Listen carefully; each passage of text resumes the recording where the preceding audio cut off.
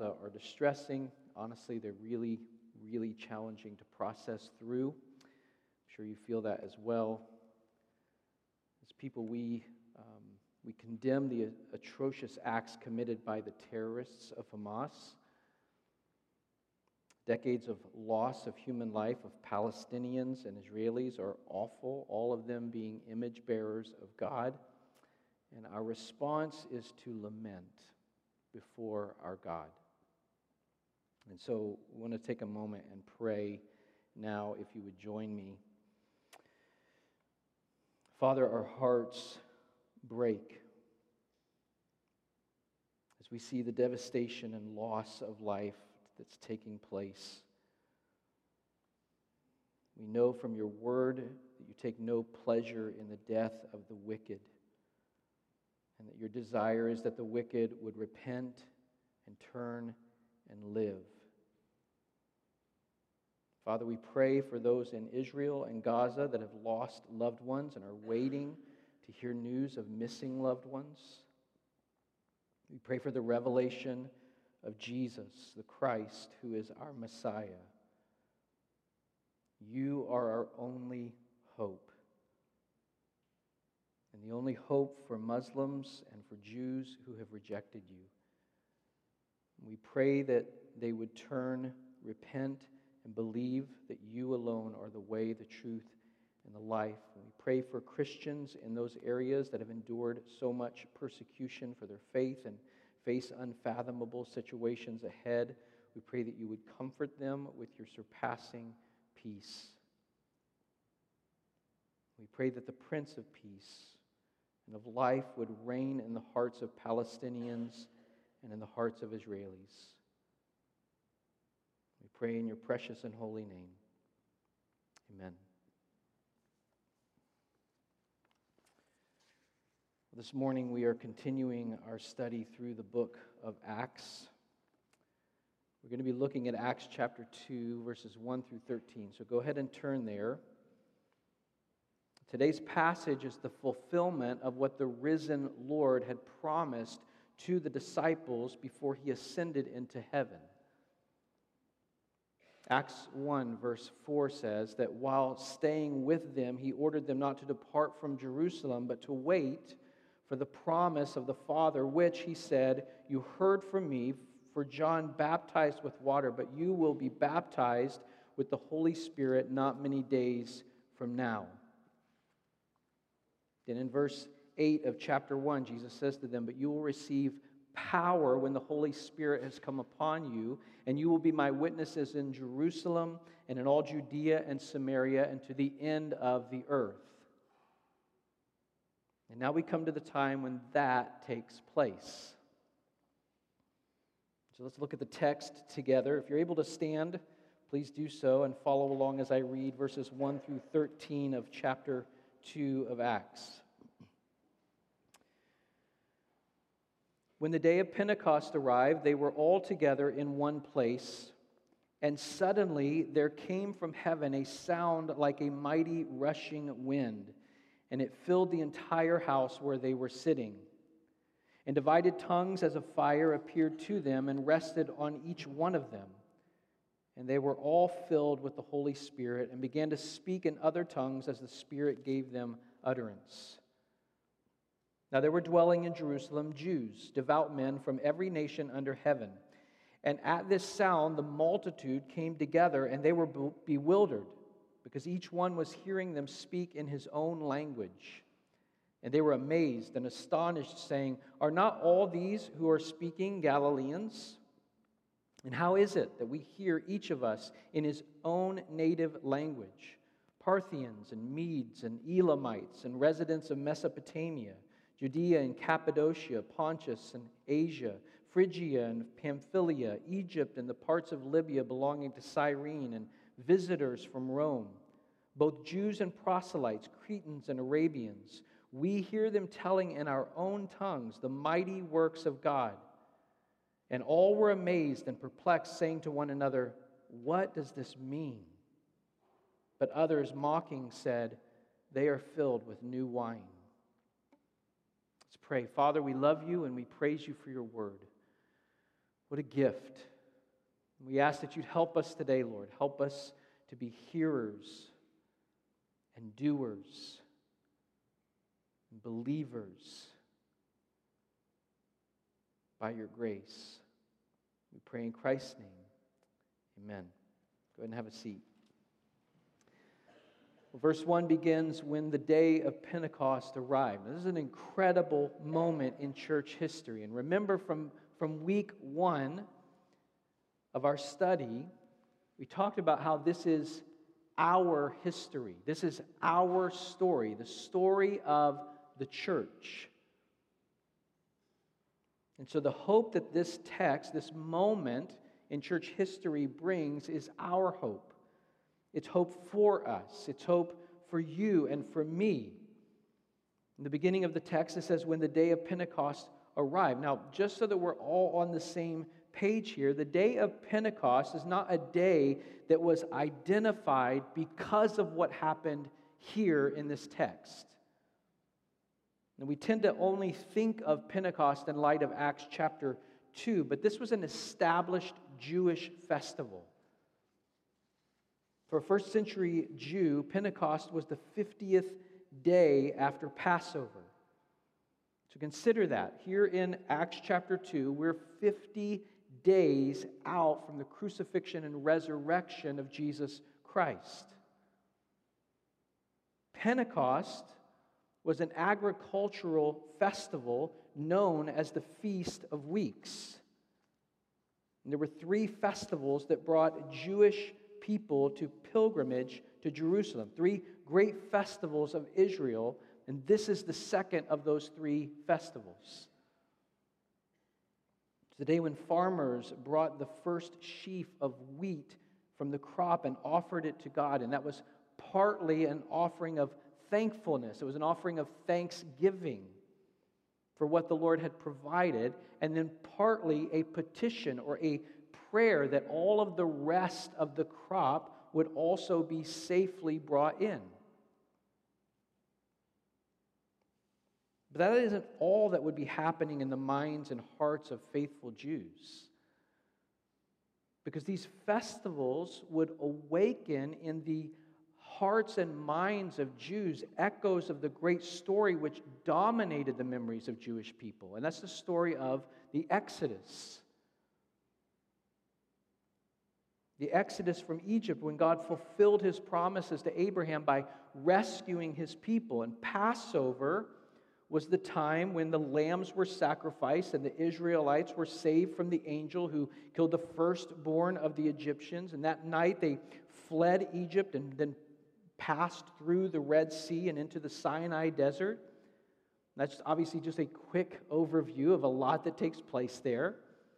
But that's what they're remembering in these festivals.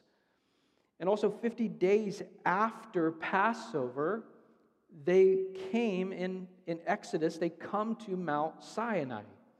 And it was there that Moses received the law. So Pentecost isn't just about first fruits, the sheaves that were brought in or offered. It's about God giving to his redeemed people the way of life by which they must now carry on his purposes. And that's incredibly significant. Both of the things, the Feast of Weeks and the giving of the law on the 50th day after Passover, which is Pentecost. Both of those things are significant as we consider what and when God does what he does in this passage. It continues in verse 1. It says, they were all together in one place. Now, we already knew that this was a focus for them after the ascension of Jesus, that they were committed, worshiping, devoting themselves to prayer together. But look how Luke stresses it here. It would have worked for him to just write, they were together, or they were all in one place, but he triples this for emphasis, all and together and in one place. The Spirit comes as they're together, not to divide, but to unite. And that is always, always the case. And most likely, this is referring to the approximately 120 believers that are mentioned in chapter 1, verse 15.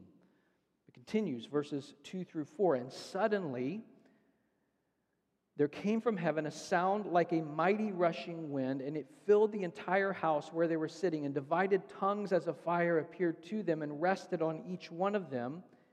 And they were all filled with the Holy Spirit and began to speak in other tongues as the Spirit gave them utterance. So now the Spirit comes, just as God had promised, as the Lord Jesus had promised, and the description is incredible. Suddenly, there came from heaven a sound like a mighty rushing wind. A couple things here. First and foremost, what happens, what's being described, it says, comes from heaven. This is a holy thing. It is a work of God. It is the Spirit coming in power. And secondly, whatever's happening here, it sounds like a mighty rushing wind. So although we don't know for sure, it's not that the room filled with a mighty wind where they're all being blown around, but with the sound of a mighty rushing wind. And it says that that sound filled the entire house where they were sitting. And divided tongues as of fire appeared to them and rested on each of them. Again, were these actual flames that came and rested on each of them? I don't know.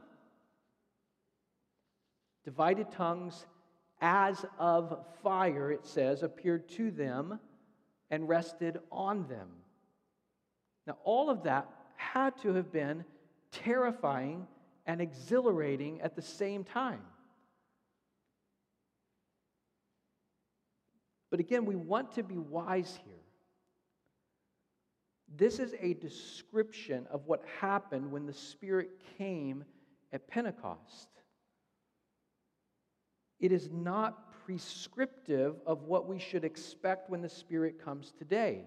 There are many times later in Acts and following in the life of the church up through today when the Spirit works softly and secretly, quietly transforming people's lives and situations without any big noise or fanfare. And that's important because we should come to this text, this particular circumstance in church history, and we should be amazed and rejoice at the work of the Spirit there. And at the same time, we should be amazed and rejoice at the work of the Spirit in our own lives when that work is quiet and not at all resembling what we read in these verses. You may be tempted, this is why this is important, you may be tempted to read texts like these and question whether you truly have the Holy Spirit, whether you've truly received the Spirit.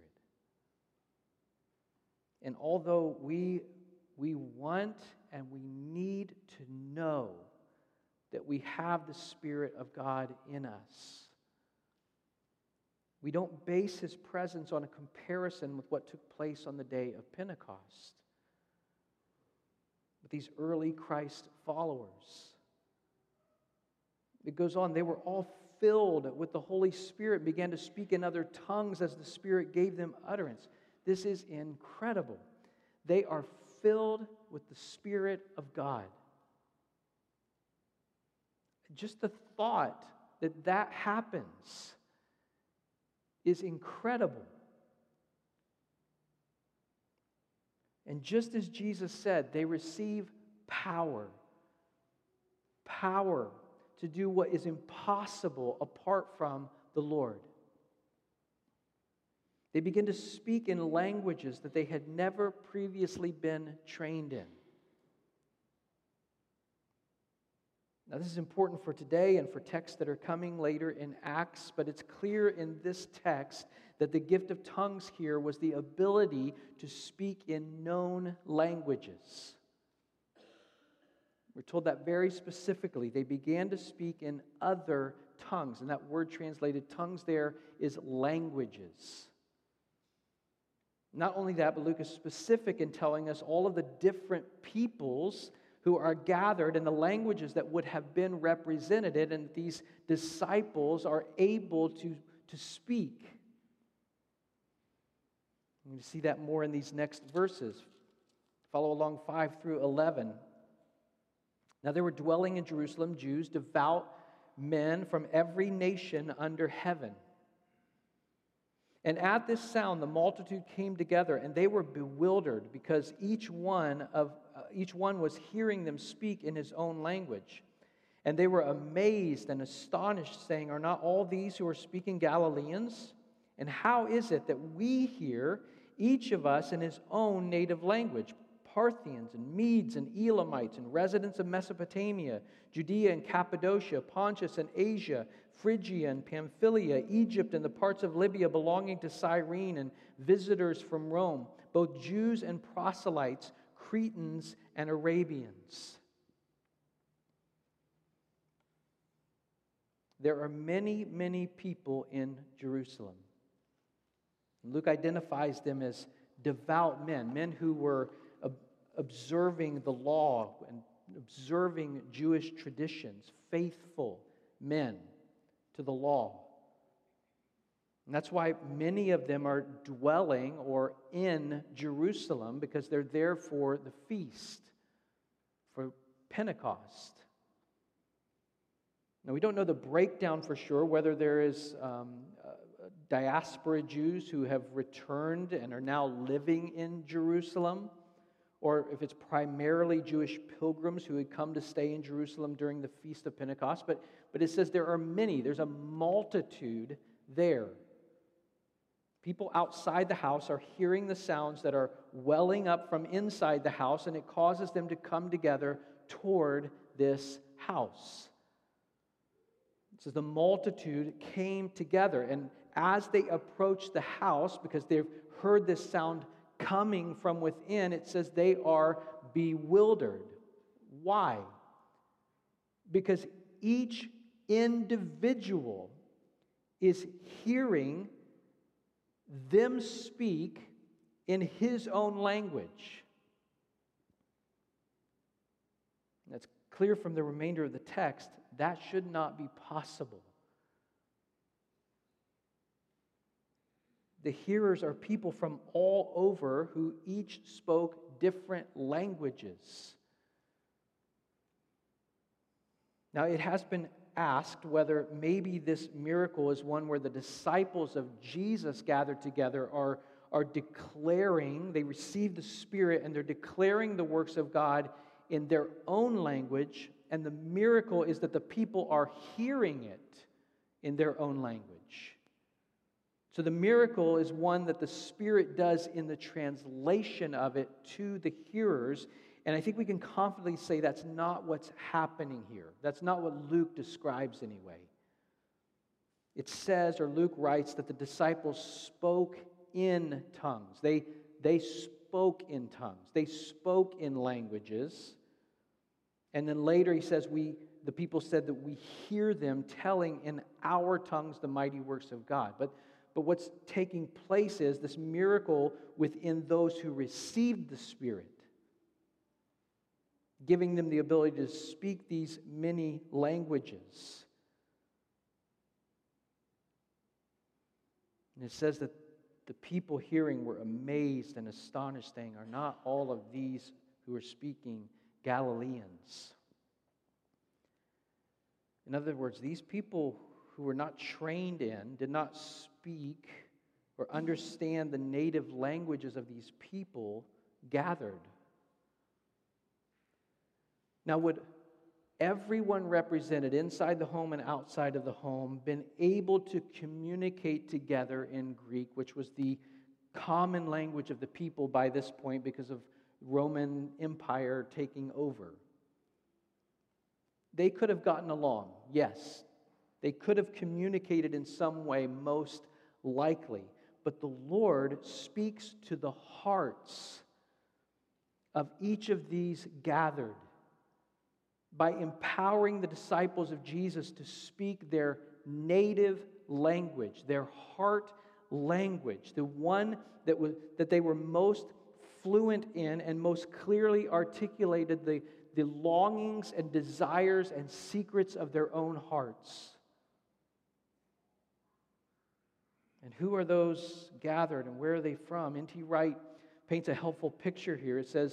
He says, Luke gives the list of where they came from in a great sprawling sweep covering tens of thousands of square miles, from Parthia and Mesopotamia in the north and east to Rome in the west and Egypt and Arabia in the south, together with the island of Crete. This is a group of people, a multitude of people, it says, gathered from every nation under heaven. And Luke clarifies this is both Jews and proselytes. Proselytes are Gentiles who converted to Judaism. And King Jesus is speaking to them all through those to whom He has sent His Holy Spirit. Verse 11b, the very end there, we hear them telling in our own tongues the mighty works of God. We hear them telling in our own tongues the mighty works of God. What are these disciples declaring? They're proclaiming the gospel, the works of God, proclamation of the great things God has done. You consider what's happening here. This one miracle embodies the desire of God to spread the gospel to all nations. In verses 12 and 13, and all were amazed and perplexed, saying to one another, "What does this mean?" But others mocking said, "They are filled with new wine." Multiple reactions, many, as we're not just going to see here, but in coming verses, are amazed and perplexed. And it seems like they're looking inward and looking to one another, asking the very important question, what does this mean? Don't overlook that. Don't overlook what it causes in these people. It's the question every single human being should ask about the resurrection of Jesus. If someone came to this earth and claimed to be God, and claimed to be the one to save people from their sins, and if that same person said that they would be killed, but would come back to life, and then that person was killed in a horrible execution, but then his grave was empty on the third day, and hundreds of people have given testimony to seeing him alive again, then we must ask, what does that mean? What does that mean for the world we live in? What does that mean for how we interact, how I interact with the world? What does that mean for how we interact with our family that God has entrusted us with? What does that mean for how we interact with our friends and with our neighbors and with our enemies? What does that mean for how I live my life? What does that mean for what I value and how I interact with God, with this King Jesus who takes away the sin of the world? What does this mean?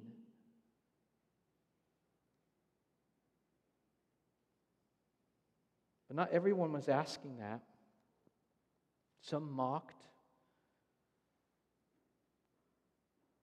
What a terrifying response to such a clear display of God's power.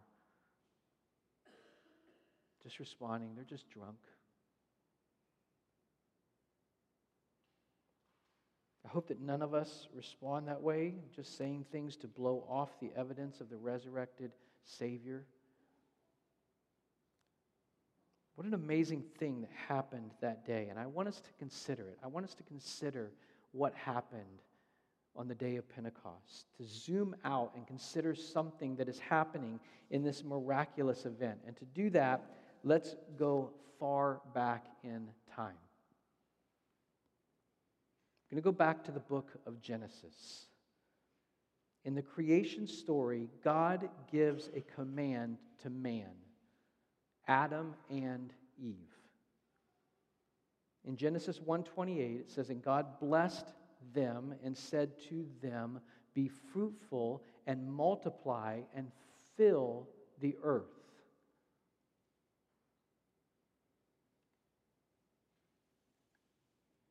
God commanded humanity from the very beginning to fill the earth with communities and cultures, and it was to be wonderful. But what happens very, very early on? You don't get far. You go to Genesis 11. You're welcome to just listen or follow along if you want. Genesis 11, verses 1 through 9, it says this. "Now the whole earth had one language and the same words. And as people migrated from the east, they found a plain in the land of Shinar and settled there. And they said to one another, 'Come, let us make bricks and burn them thoroughly.' And they had brick for stone and bitumen for mortar. Then they said, 'Come, let us build ourselves a city and a tower with its top in the heavens, and let us make a name for ourselves, lest we be dispersed over the face of the whole earth.' And the Lord came down to see the city and the tower which the children of man had built. And the Lord said, 'Behold, they are one people, and they have all one language. And this is only the beginning of what they will do, and nothing that they propose to do will now be impossible for them. Come, let us go down and there confuse their language, so that they may not understand one another's speech.' So the Lord dispersed them from there over the face of all the earth, and they left off building the city. Therefore its name was called Babel, because there the Lord confused the language of all the earth. And from there the Lord dispersed them over the face of all the earth." Now what is this? What is happening? What's going on here in Genesis 11, so early in the story of God? These people are rejecting God's command to fill the earth. They're supposed to spread out across the earth that God had created. Why? So that the whole earth would be filled with people who called on the name of the Lord. But Genesis 11:2 says that instead they found a plain and settled there. And then in verse 4, we learn that they wanted to build a great city lest we be dispersed over the face of the whole earth. Nancy Guthrie writes on this, why would they do that? Because they longed for the security that comes from being surrounded by other people who look like them and talk like them, just like we do. They really had no concern about spreading the glory of God to every corner of this earth. They really just wanted a piece of glory for themselves. And if God wouldn't give it to them, they would just go up to heaven and get it from Him. They intended to build a tower that would reach up to the heavens and in this way, quote, make a name for themselves, end quote. And so what does God do in response to this? It says He looks down and He goes down and He confuses their language. He confused the language of all the earth and then dispersed them over the face of all the earth. And now we come to Acts 2, Pentecost. And many years earlier on this day, Moses ascended Mount Sinai and received the law and brings it down to the people. Now Jesus has ascended into heaven and sends down the Holy Spirit, as N.T. Wright explains, not with a written law carved on tablets of stone, but with the dynamic energy of the law designed to be written on human hearts. But there's more.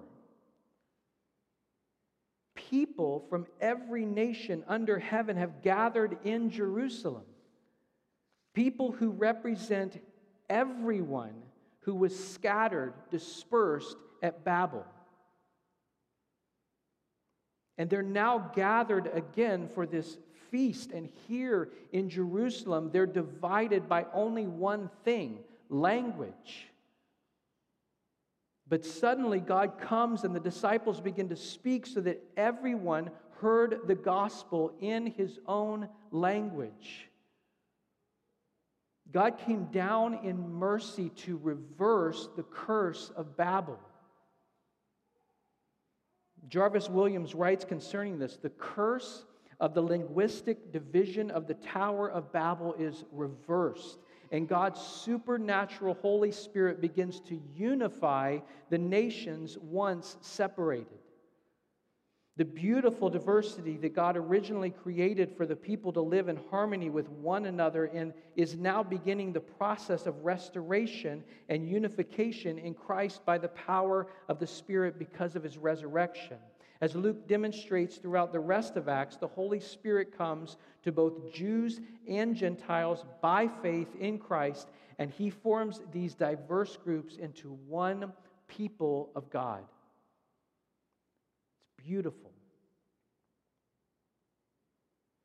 But as Scott McKnight wisely notes, it should be noticed that Acts 2 does not, like the pre-Babel days, return to one language.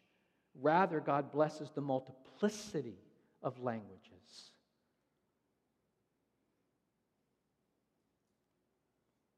And to what end does he do that? Where is this Babel to Pentecost trajectory headed? Where in the beginning there's this story of this tower and these people, and God curses and spreads them and gives them multiple languages. They don't understand each other any longer. And then here, 2,000 or more years later, in Acts chapter 2, God comes down and unifies their ability to hear the gospel. Where is that headed? And the answer to that is thousands of years ahead. Revelation chapter 7, verses 9 and 10, where John writes, "After this I looked, and behold, a great multitude that no one could number, from every nation, from all tribes and peoples and languages, standing before the throne and before the Lamb, clothed in white robes with palm branches in their hands, and crying out with a loud voice, 'Salvation belongs to our God who sits on the throne and to the Lamb.'" This is what will be accomplished through Pentecost. Pentecost is a heavenly thing, a heavenly work. It is a sound from heaven, the Spirit from heaven, to give a taste of heaven. Your kingdom come, your will be done on earth as it is in heaven. Maybe you read Acts chapter 2 and in your heart you long for God to do a work like this. And I would say to you, if that is what you long for, then make this your aim. This is why one of our core values here at Cornerstone is gospel diversity. We believe this is exactly the aim of God in the church. Our value reads this way. Revelation 7:9 that we just looked at tells us that God is saving people from every tribe, tongue, and people group. Therefore, the gospel of Jesus Christ is truly good news for every person on earth, knowing that God has sovereignly built Cornerstone in the community of Westerville, Ohio. Our desire is that we would grow to reflect the racial, ethnic, socioeconomic, and generational diversity of our city. We therefore commit to actively pursuing, engaging, and welcoming all people with the hope that our church body would reflect the beauty of this diversity. We believe this is the aim of God in and through the church, and that we are called to pray and seek to embody Jesus' call to us. Your kingdom come, your will be done on earth as it is in heaven. We're going to move into a time where we take the Lord's Supper together. And in 1 John 2:2, John writes these words, He, Jesus, is the propitiation for our sins. And not only for our sins, but also for the sins of the whole world. In other words, all peoples. Jesus died. His body was broken and his blood shed for this very purpose. He was the satisfaction and is the satisfaction of God's wrath. That's what propitiation means, the satisfaction of God's wrath. For our sins and the sins of the whole world, of every tribe and every tongue. And this Jesus is the one who comes to undo the curse of Babel and the curse of sin. And so whatever sin that might be for you, whatever guilt or confusion that has been attached to it, Christ can reverse the curse, the guilt, and the confusion. And we remember, and we rejoice in the power and truth of the gospel reflected in his body broken and his blood poured out for the forgiveness of all of our sins. He is the propitiation. He's the satisfaction of God's wrath for our sins. And not only us, but for the sins of the whole world. For any people who would call on the name of the Lord. Let's pray. Father, we love you and we praise you and we thank you and we need you. We need you. If there's one thing that's evidenced in this passage, even more than your power, it is your love. You display your love through Pentecost. Love for the people who don't know you. Love for the people who are not like us, who don't look like us, who don't dress like us, who don't speak like us. Lord, you make so clear your love for everyone.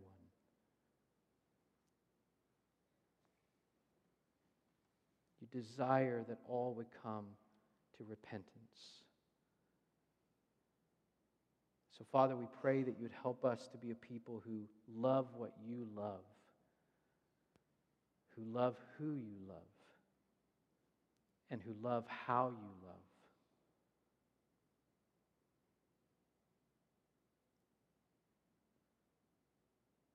Let us be a people who unashamedly confess and repent of our self-centeredness, of our tribalism,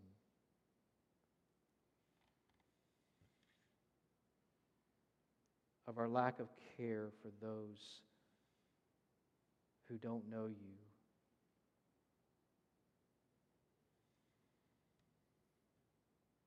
Of our lack of intense love for those who are our enemies.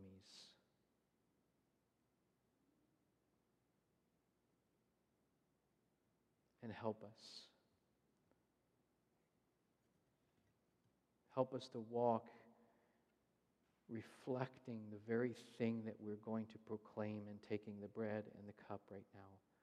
That we believe that your body was broken and your blood was shed. We proclaim the Lord's death until you come.